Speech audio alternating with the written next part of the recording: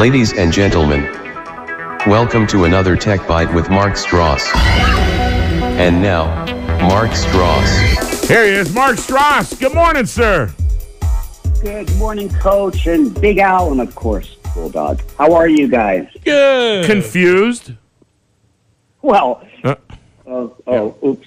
I was going to say normal, but that would be rude, wouldn't it? That's okay. You can be rude to me. It's fine. I am not understanding. I'm really glad you chose today's topic of NFTs because I don't get it.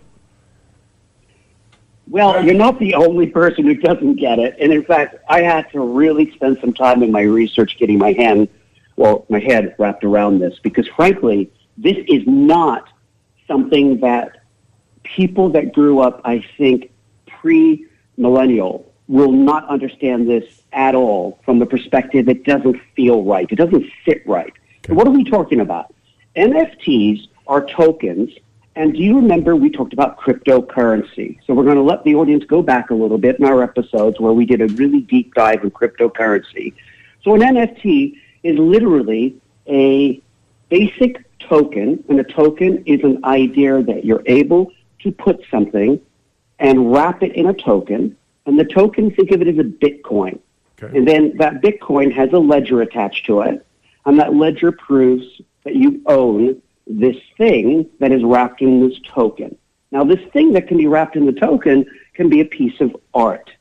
So, for example, at Christie's, a token digital piece of art, an NFT piece of art, sold for, are you ready, drum roll, $69 million. It's almost the highest piece of art ever sold at Christie's, and it happened since 2000, and it's happened just recently, and this is super important, because in the last 20 years, people have now become accustomed to actually paying for virtual things. And where did that happen? Computer games, loot boxes. This idea that you buy something with a currency, and then that currency is converted to a digital facsimile of something that has equal worth. Now think about what I just said. You buy something with real money, and then they give you a loot box in a game that is virtual, that does not exist, that only exists in the digital world, but it does have an existed value, because that value is a subjective value that you, the end user, prescribed to it. Can I resell that for real money? Yes, you can, because that's why it's called a fungible. I thought it's called a fungible token. I thought it's non-fungible. It is, but it's a fungibility means interchangeable with something else. And so basically a non-fungible token means that it remains its unique value, but you can still exchange it for an equal token of equal value. So wait. Hold on. I'm confused. If my token, all right, let's go with your example. I took $69 million of my money. Hold on. Let me think about this for a second. I just want to think what it's like to have $69 million. Okay, $69 million of my money, and I exchanged it for a piece of artwork that was created by Mr. Mark Strauss. Now you have the $69 million US dollars. I have this piece of virtual artwork. It's not even a piece. It's your music. Let's just say I bought the Diary of a Technician. That could be one of them, right? Correct. I own this now. I could do what I want with it or not. Like, can I? Well, you see that now that is intrinsically. You see, Bulldog, you are now going into an esoteric area that even I, with all the literature that I actually read about last night, was a little bit hazy about, because this is really interesting. What about common use of that artwork? Right. So you own the artwork, that $69 million piece of artwork, but now someone else is using it somewhere else in the world. Well, technically, you do have ownership of that by the token. But do you actually have the legal ability to stop someone from using or misrepresenting that token? No, you do not. Is it like buying publishing rights to a song? Yes, it is.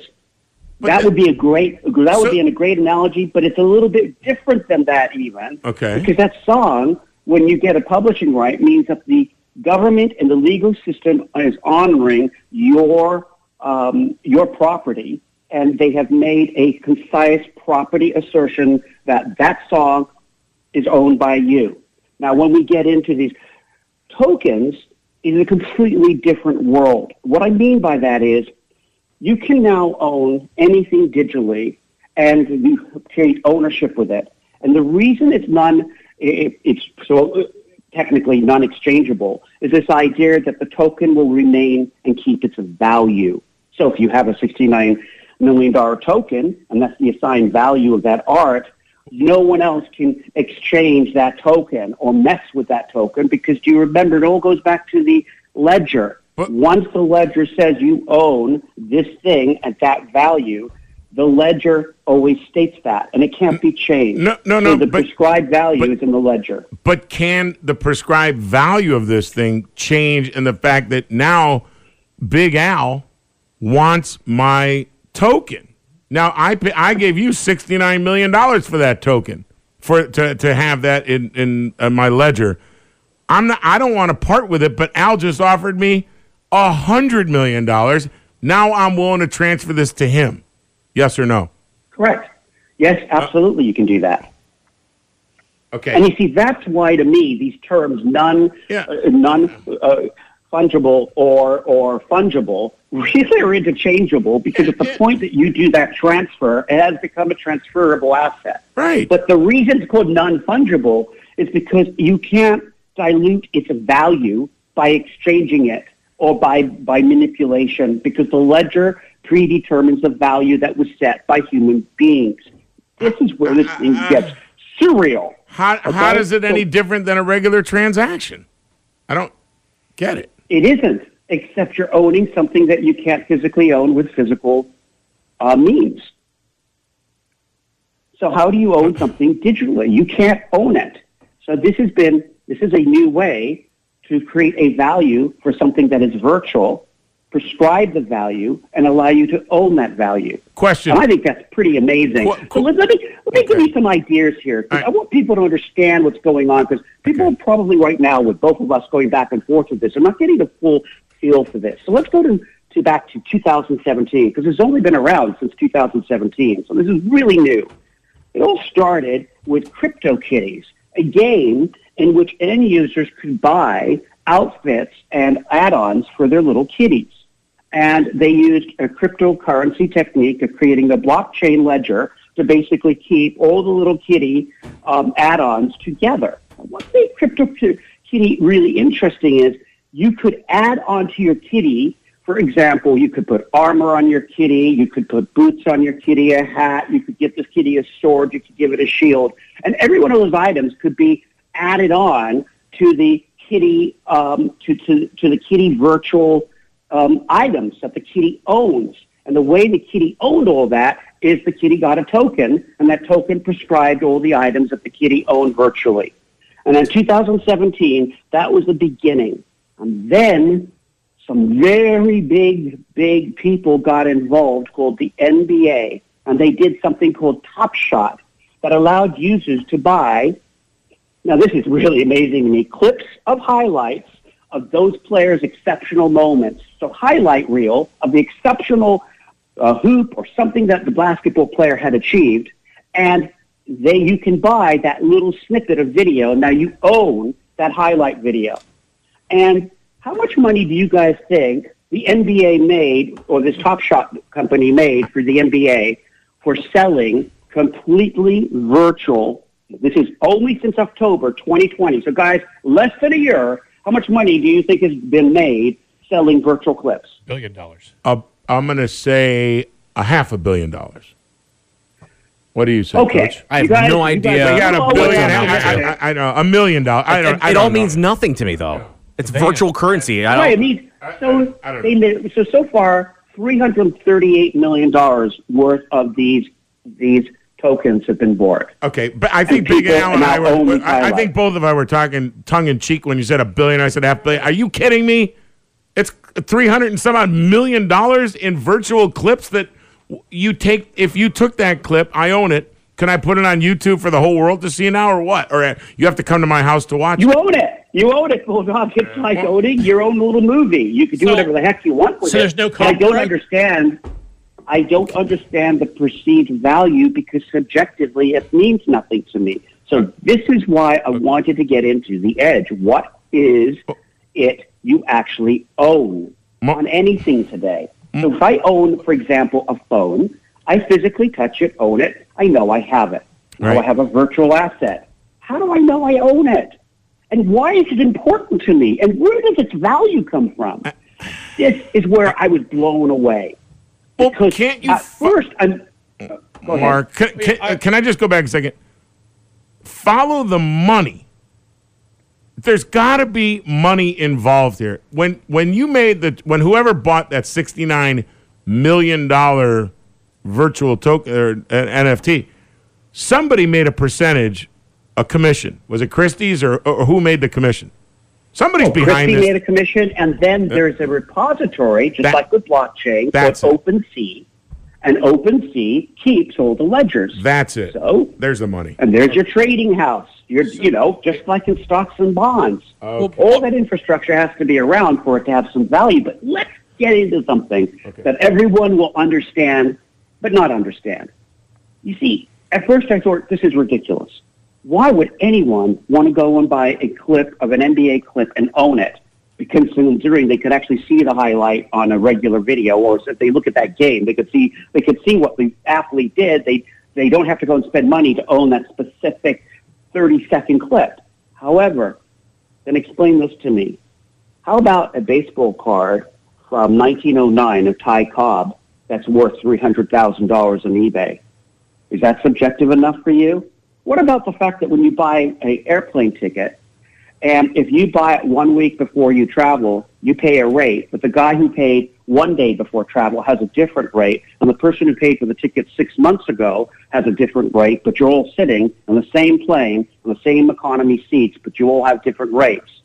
That means that really that ticket had a subjective price, and it was based on how much you were willing to pay for the service. So the service for 1 day had a much higher rate to you, and you agreed to pay it as the person who paid for the ticket 3 months in advance. But you're all sitting with the same subjective value ticket. Think about that. Well, so doesn't this all just go back to supply and demand? Yes. So I don't know. I don't even. Even more amazing. I just think it's another way for that. What was it called? Who was the C? What? Who gets the Coinbase of this is who? The cryptocurrency and Bitcoin. No, of the NFTs. Who's getting that? Where did you say the ledger? Oh, OpenSea. OpenSea. OpenSea. Well, Mark, is OpenSea a publicly traded company yet? I don't know the answer to that, Bulldog. That I did not go into because I would invest in that. If If people start to believe in this, I would invest in OpenSea because that's the only one's making money on this deal. well, if I bought a Top Shot, let's say I'm into buying highlight reels, and I buy a bunch of these Top Shot highlights, and then I make a subscription page to watch the Top Shots I own. Can I make revenue off that? Of course, you own it. It goes back like where you can't reproduce Major League Baseball without the written Express written consent. Yeah. Yeah. So let's talk about this.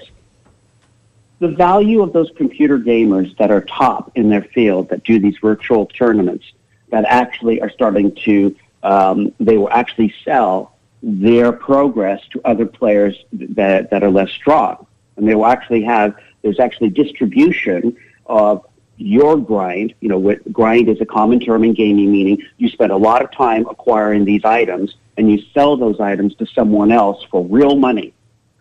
That is a subjective transaction.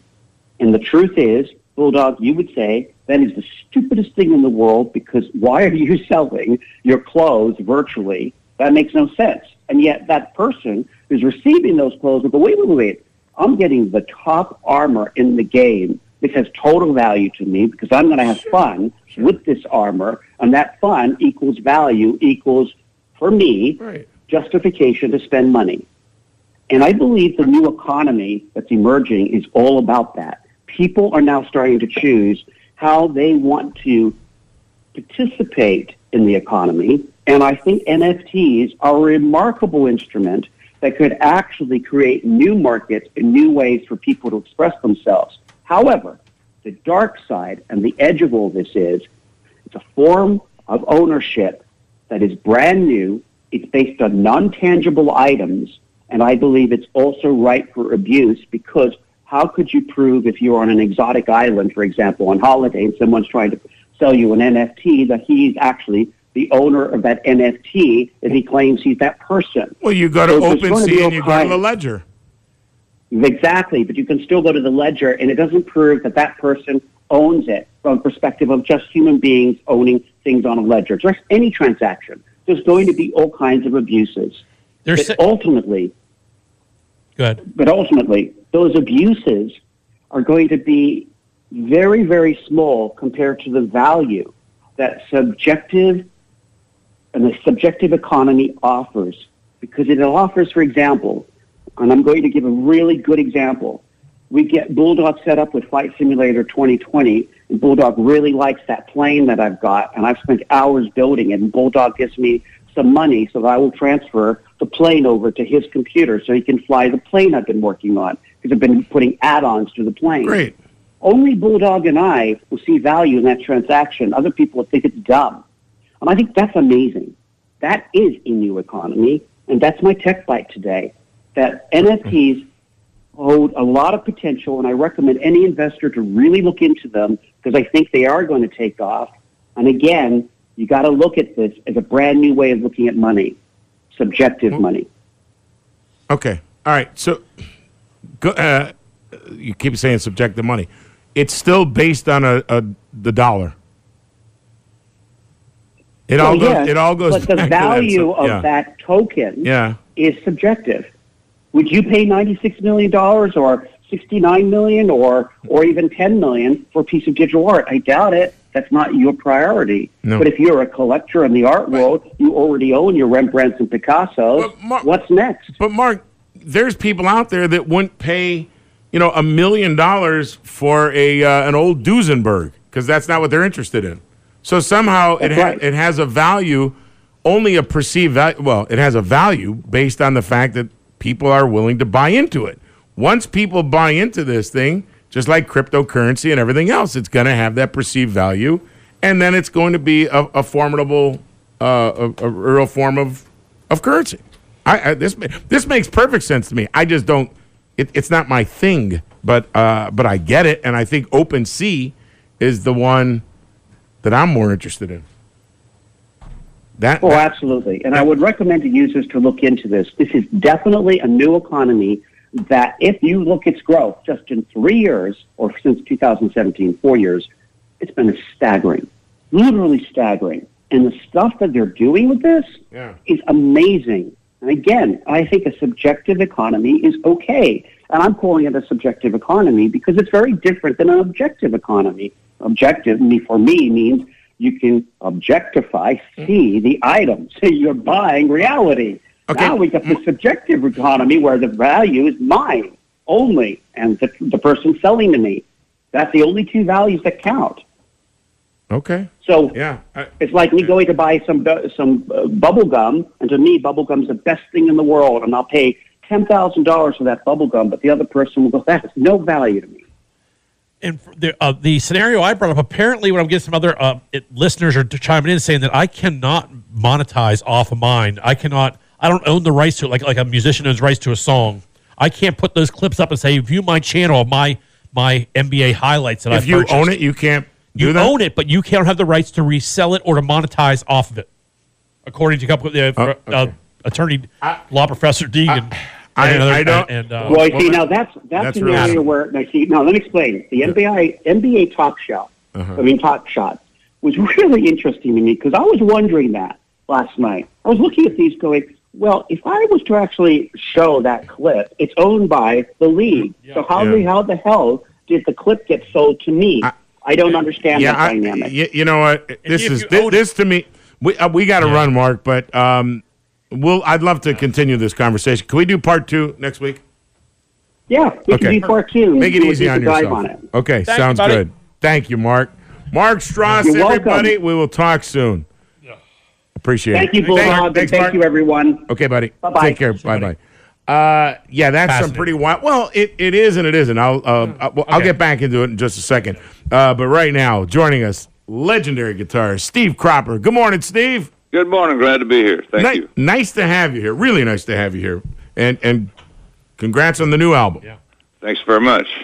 You know, doing pretty good so far. So is doing keep it okay? up. Good. Yeah, everything's fine. I'm really happy about this album too because it's a party album and that's all it is, and it'll come and go like everything else. But I think everybody is ready to party again and dance again, and it's a dance record. First real dance record I've made since the '60s. So Now, I was reading about this, and this one just came to you during COVID. well, I mean, it came to John Tibbett. He had all these tracks with songs that we had written, and none of them had been finished. And so I have to tell you, when you listen to the record, all of the vocals, 100% of them, were done through an iPhone. Wow, really? Yeah, because the singer, no way he could fly down to Nashville and sing, so he sang at home. All right. Sent us a few things. We said, man, this is great. Keep it up. And he did. That's some technology. It is. That'll work. And you approved of the sound quality. Absolutely. Now, we mixed it through Pro Tools, but we didn't change the sound of the vocal any. We just had the ability to bring it up louder or softer. So no, you had already written the tracks? Yeah. Okay. They've been laying around for a while. And they're mainly were grooves that I've had in my head for years, and we were writing them basically for a Felix Cavalier project that we were doing. Okay. And he played on a couple of tracks on this album, and we got his permission to use it. And he said at the time, I'm probably not going to play on the rest of these tracks, and I'm definitely not going to sing them. So I just forgot about them and pushed them aside. I said, okay. And you said they were just in your head, and they just decided to come out one day. They did. That's the way I do everything. It happens on the spot usually. So it's mainly improv. All right, let's talk about the way you do everything. I've been doing this for, I'd say, a long time, and probably one of the most impressive lists of people you've worked with ever, of anybody I've ever interviewed. I know who you are, Steve, but never realized the amount of people you've been associated with in your career. And I've been a lucky guy, that's all I can say. Well, right place, right time. Yeah, I think there may be something Talent more has something to do with it. Maybe. So, I think success has something to do with it. You know, when you do good at something, somebody always wants you to do something else. And I'm one of those guys, I just go to the next project, and I forget about the last one, I go to the next one. I've always done that. What was the first one? Your first project? Probably my first high school band. Okay. Project. And that band, it changed its name, but we had the hit, number 3 in the world, Last Night. Da-da-da-da-da-da-da. And I had been asked for years, why do you think that song was such a hit? And I got to thinking, I said, well, I remember the first time I played it for my mom, she started doing a twist, so I assumed that it was the first twist instrumental that people could do that dance to. And then a year later, we had Green Onions, which you know about that one. I mean, that's we played today still. We play it every single morning. We play Green Onions. That's our surf report music. Every day. Yeah. Every day. Well, yeah. I'll admit that I'm part of it, but I feel a little bit removed. That was so long ago. We did that so long ago. Yeah, but it still stays. I listen to it, and it still sounds good today, and I go, I can't believe that's me playing. It's great. Now, was that did you just start putting that groove together? I mean, well, no, that was the melody itself is not the bass line and all that. That's an old blues lick that's years ago that Louis Steinberg, the bass player, came up with, and I just doubled it. But the chinks on the front, that was my idea, and I was doing that in the middle as a solo. Right. And Jim Stewart, who engineered... Oh, no. You didn't just do that, Al. Did you really just cut that off, Al? A one-time solo. I hit him so hard you could hear the dial. He almost turned me off, but he backed me off so quick he almost turned me off. And you can hear him gradually bringing my level back up. That's how raw that song is. It's real raw. And can you answer the question once and for all? The MG, what does it stand for? Is it a car? Is it? It stands for a lot of things. Musical genius? I don't know. Well, Duck said that one time, but anyway, it originally it was for the car because we had the Triumphs, and it was for about a Triumph MG, and Lincoln Wayne Bowman, Chips Bowman, had one, and that's what we named it after. And they had come off the hit by the Triumphs called Burnt Biscuits, Okay. which was a big instrumental in, I forget what year it was, 60 or 59 or 60. And then we followed up with, like I said last night, and then Green Onions, the EMGs. And they said, we got a letter after the record came out, and it was hitting, and so we got a letter from the lawyers of British Motors saying they didn't want to be connected with anything musical. They didn't want to be connected with any music. You'd have to change your name. So the record company says, guys, we got to change the name. We said, we're not changing the name. So that's when we came up with the Memphis Group. I said, now it'll be the Memphis Groups. The difference of today, living long enough, if Booker and I went out on tour, it'd be Booker T and EMG, because everybody else, all the other MGs are gone except me. I'm the only one left. Oh, and the MG, singular. Booker T and EMG. There you go. Well, that's awesome. You know what? That's great to finally hear the real story, because I've heard so many different names. Well, it was. Originally, it was the car. That was back in 61 and or 60 when we did it. And we changed it. Duck said, well, I know what it stands for. We were doing a record for Columbia, and he said, somebody asked him, what does MG really stand for? He says, musical geniuses. That's I'm right. Going, not me. I'm not part of that. Maybe you are, but I'm not. So we got to mention this. The new album, Steve Cropper's new album, Fire It Up. It's available on all platforms now for folks, right? It's released and available. You can get it everywhere. Absolutely, on any venue they want to log on to. It's available at YouTube, Spotify, Amazon, Mascot.com, SteveCropper.com, PlayItSteve.com. You can download it, or you can get the CD if you want. Is there a reason you always play a Telecaster? We have a couple questions people ask. I have through life. Yeah, I started out with a Gibson Birdland and other Gibsons and different things, and found out the Birdland I had was the best sounding guitar for the marquees. And my hands, I started growing, and my hands got too big for the neck, so I let it go, and went to an Esquire, actually, which is just a one pickup Telecaster. It's all an Esquire is, basically. And if you take the pick guard off, it's already milled out in the wood for the second pickup, but you don't see it because there's a pick guard over it. Explain that. There's your answer for that. So on Green Onions, it was an Epiphone. I mean, it was an Esquire, a Fender Esquire. Okay. And I also use one on the licks on Dock of the Bay. I pulled out one of my Esquires, my old white one. And that guitar, it's out of the Green Onions guitar I don't know where it is. I don't even know if it still exists. But the other one I had, and it's at the Smithsonian in Washington, D.C. How cool is that? It's really cool. You ever think that your guitar would wind up at the Smithsonian?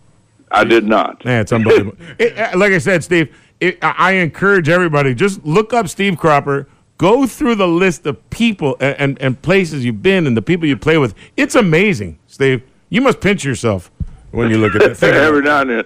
Man. Somebody was reading me some stuff the other day, and I said, "Ma'am, I want to meet that guy one of these days." That's what I felt like last night. I appreciate the time. I know our time's short, but Fire It Up is the name of the album. Steve Cropper's new one, legendary guitar player, producer, and thank you for your time. I really, really do. My pleasure. Glad to do it. All right. And then every morning we get listening. You guys can do to help this record, that'd be great. We're going to fire it up. I promise this year, 2021. I'm sorry, not 19 anything. 66, I guess, was the first record, or 67, and now this one in 2021. We're going to play it today. How about that? All right, babe. Appreciate it. Thanks, Steve. Bye-bye. All right.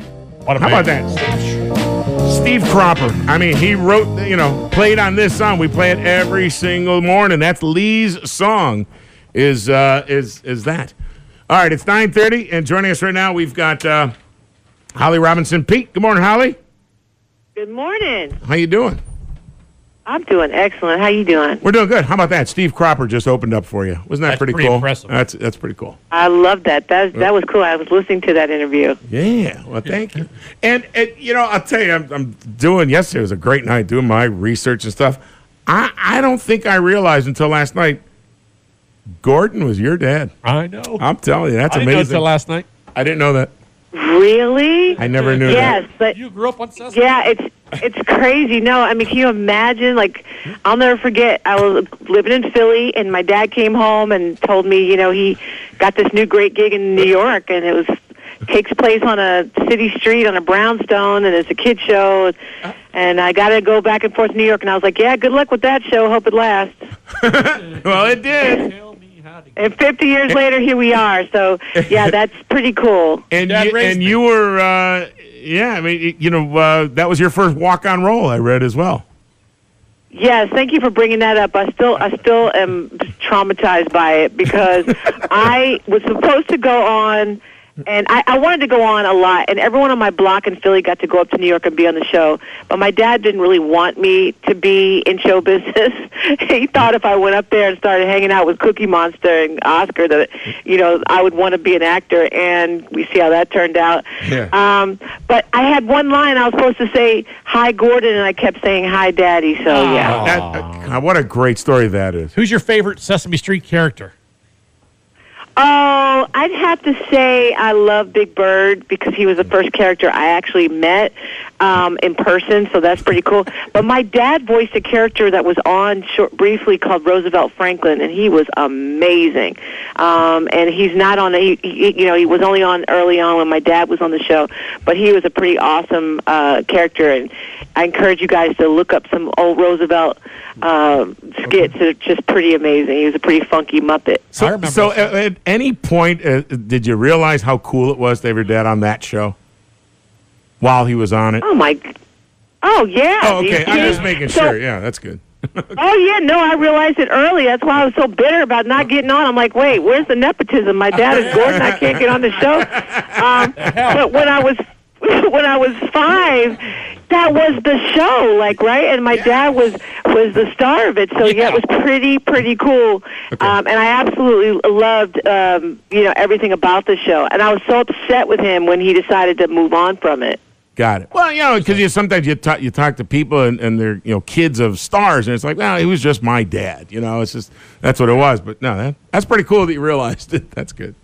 Oh, yeah, I did pretty early on, and just knew what a great show it was and how remarkable it was. Blown away that it's lasted 50 years. And, by the way, I did get to go back on a couple years ago for the first time and make up for that flubbed line.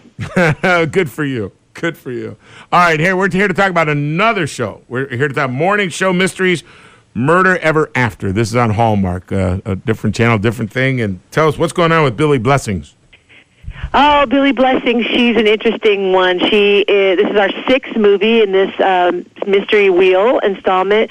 Lots of fun. She is a talk show host who is also a chef, a restaurateur, and she's always solving crimes. People just keep dying around her for some reason. So she's a very nosy lady who's always trying to figure things out. These are movies that are inspired by Al Roker's Morning Show Murders novels, and so he's an executive producer of it, and it's a lot of fun to do. Really enjoying doing these mysteries, and got to shoot one over the last year, which was kind of a blessing just to be able to work, over the last year, and got to go back up to Vancouver to do that. Gotcha. Yeah, just being able to work over the last year has been a blessing. We could attest to that. Yes. Feel very lucky. All right, so and this is on. Well, I guess this one is on this Sunday, correct? No. Morning Show Mystery will be on May 23rd. Okay, I'm thinking April. It's May. I'm a month behind. Okay. That's all right. That's all right. We're all getting this together. But you could catch up on the other ones. You could find them. Yes. You can look. You can binge all of them, and that's what's so. Obviously, that's all I did for the last year is binge shows and movies, and so got to watch things. And speaking of stuff that kids that don't appreciate how cool their parents are. My kids, I realized during this last year, had a lot of them. I have 4 kids. Some of the kids had never seen any of my old shows and decided to binge them.